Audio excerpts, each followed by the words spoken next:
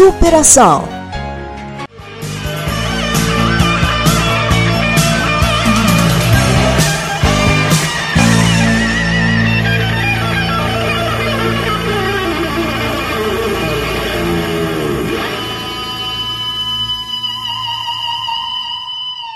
Olá, internautas amigos conectados no GRN Esportes. Eu sou Márcia Ramos e a partir de agora vamos acompanhar o Superação, produção da equipe GRN Esportes, que traz os destaques do cenário paraolímpico do Brasil e do mundo. Brasil Paraolímpico superando preconceitos, apresentando a força dessa modalidade que faz do Brasil uma verdadeira potência mundial. O convidado de hoje é SANDRO LAINA presidente da CBDV, Confederação Brasileira de Desportos de Deficientes Visuais, que administra modalidades como o futebol B2 e B3, o powerlifting, o goalball e o futebol de 5 do Brasil. O futebol de 5, que é seleção referência no mundo, com 3 títulos paraolímpicos mundiais e favorito absoluto na Rio 2016. SANDRO LAINA, bem sucedido como dirigente, também foi vitorioso e medalhista como jogador de futebol de 5 nas edições de 2004 e 2008 das Paralimpíadas e ouro no Parapan 2007, disputado no Rio de Janeiro. Vamos agora à entrevista especial com SANDRO LAINA, concedida aos jornalistas Antônio Júnior, Márcia Ramos e Daniel McKinnon. Nós gostaríamos que você também nos falasse dessa sua experiência, que você foi jogador de futebol de 5, você foi medalhista. Gostaria que você falasse um pouco dessa sua transição entre atleta e agora como dirigente. Você nos falasse dessa sua experiência. Bom, então, o período de transição, né, entre você sair de dentro das quadras, sair dentro do período competitivo para um período, né, para um papel mais de gestão, é um período que, claro, te requer mudanças, né, mudanças muito fortes no seu cotidiano. Em especial, né, se antes você só treinava, agora a gente precisa estudar, precisa ler, precisa entender de coisas que antes a gente não tinha nenhuma necessidade de conhecer. Sobre finanças, sobre administração, sobre gestão, sobre marketing, sobre arquivologia, né? Afinal nós temos que dominar aqui os arquivamentos dos documentos e tudo mais. Sobre direito, a gente precisa dominar um pouquinho sobre as questões legais que envolvem o nosso esporte, que envolvem a nossa organização. Então, o meu momento, eu na realidade acabei antecipando muito o meu período de aclimatação à mudança, né? Desde eu comecei a CBDV, eu assumi a CBDV em 2011, mas antes mesmo, em 2005, a gente criou aqui no Rio de Janeiro a Federação de Esporte para Cegos. Então eu tive a oportunidade de, enquanto atleta, ainda já ter uma vivência, ter um período realmente de conhecimento do que é a gestão esportiva. E peguei assim, aquele período, né, um momento mais pesado, porque se as confederações hoje têm algum recurso, né, a maioria deles que vem da Lei Piva e tudo, as federações, e não somente as paralímpicas, quase todas as federações, sendo olímpicas ou não, elas vivem realmente numa penumbra financeira. E a gente passou por tudo isso, então isso foi um período de aprendizado muito grande para mim, porque você gerir algo que tem recurso, eu não te digo que é fácil, mas é muito mais confortável do que você gerir algo que não tem nada, e como era a federação. A federação, muitos dos nossos custos, né, do que a gente tinha que pagar, alguns deles era eu mesmo quem pagava. A documentação da federação andava na minha pasta, então a sede da federação era a minha pasta. E E isso acontece com muitas federações por aí. Então a gente avançou muito, né? Eu consegui aprender bastante com tudo isso.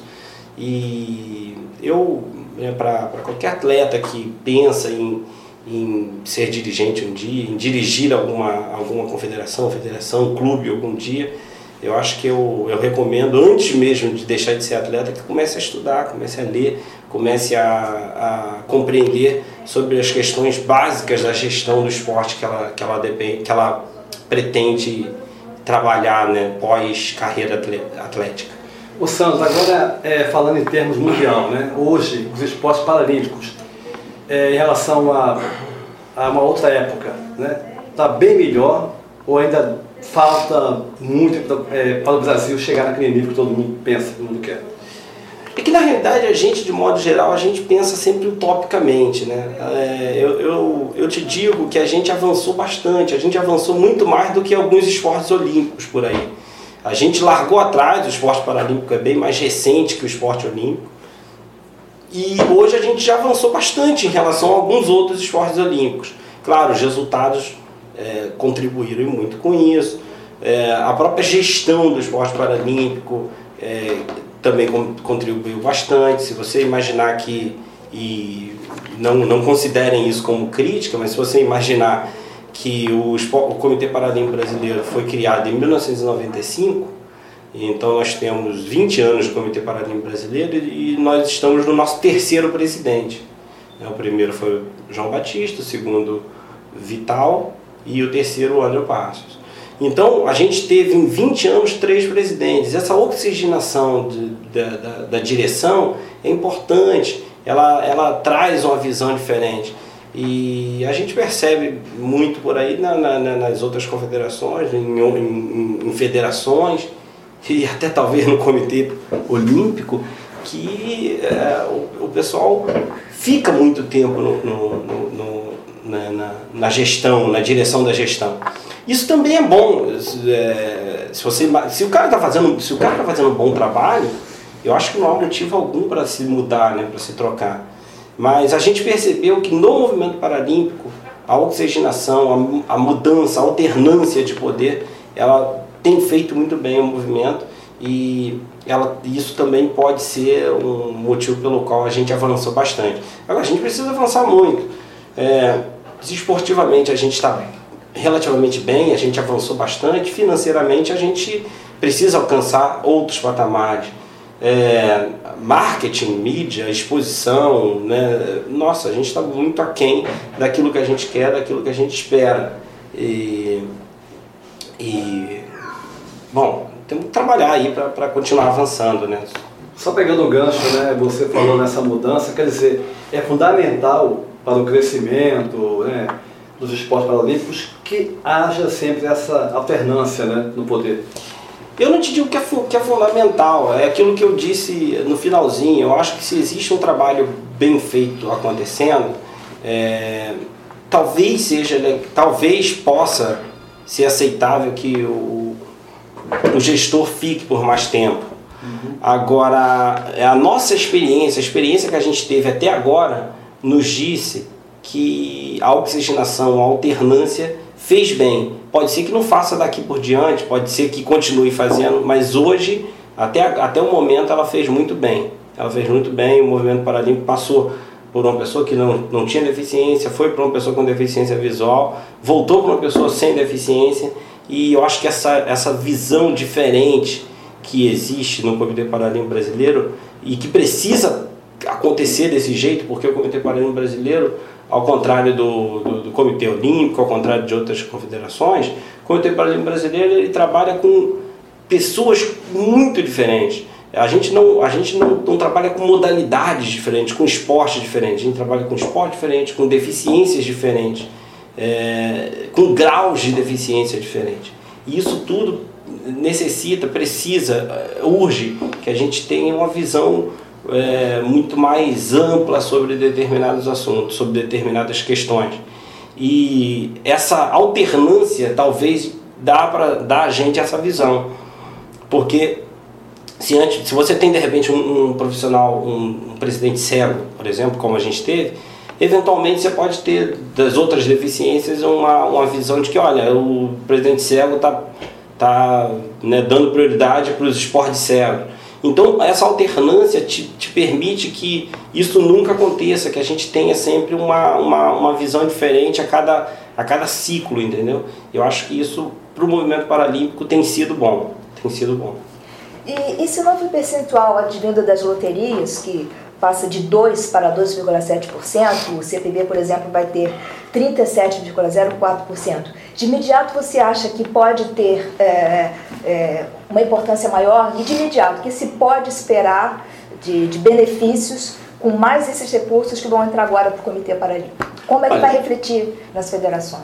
Em linhas gerais, a gente mais dinheiro no cofre sempre te dá maior tranquilidade para administrar seu calendário, administrar suas atividades. Algumas das questões que estão sendo discutidas no âmbito do Conselho Deliberativo do Comitê Paralímpico Brasileiro, do qual eu sou presidente, o que vai ser feito desses recursos, o que vai acontecer, onde serão aplicados, de que forma serão aplicados os novos recursos.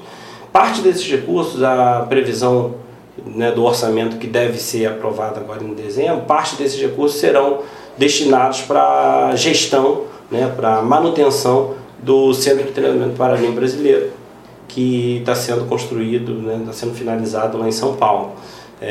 Óbvio, ainda faltam alguns ajustes lá com o Estado de São Paulo, com a Secretaria Estadual da Pessoa com Deficiência, com o Ministério do Esporte, mas parte desses recursos, um montante algo em torno de 20 milhões, 25 milhões, talvez 30 milhões, devem ser utilizados totalmente na manutenção desse centro e que vai nos dar algumas tranquilidades. Por exemplo, hoje a gente gasta muito dinheiro com treinamento, a gente gasta dinheiro pagando hotel em treinamento, alugando quadra em alguns casos, e agora a gente não vai mais precisar fazer isso, que a gente tem lá uma estrutura que comporta 15 modalidades. Só as que não vão comportar, obviamente, são aquelas mais remo, canoagem, né, para triatlon, porque você precisa de uma estrutura muito mais ampla, ciclismo, mas as demais quase todas estão contempladas ali. Então, algo que já é certo é que parte desses recursos seguirão para manutenção, outra parte deve ser redividida, utilizando aí alguma fórmula que a gente ainda está discutindo, baseada em tamanho de modalidade, custo da modalidade e principalmente mérito, né, o resultado conquistado por modalidade, e isso ali nos deve entregar aí a nova divisão, os novos recursos que serão destinados para cada modalidade das 22 paralímpicas que existem. Vamos agora a um rápido intervalo e, na sequência, a continuação da entrevista com o SANDRO LAINA. É rapidinho, hein? Já retornamos.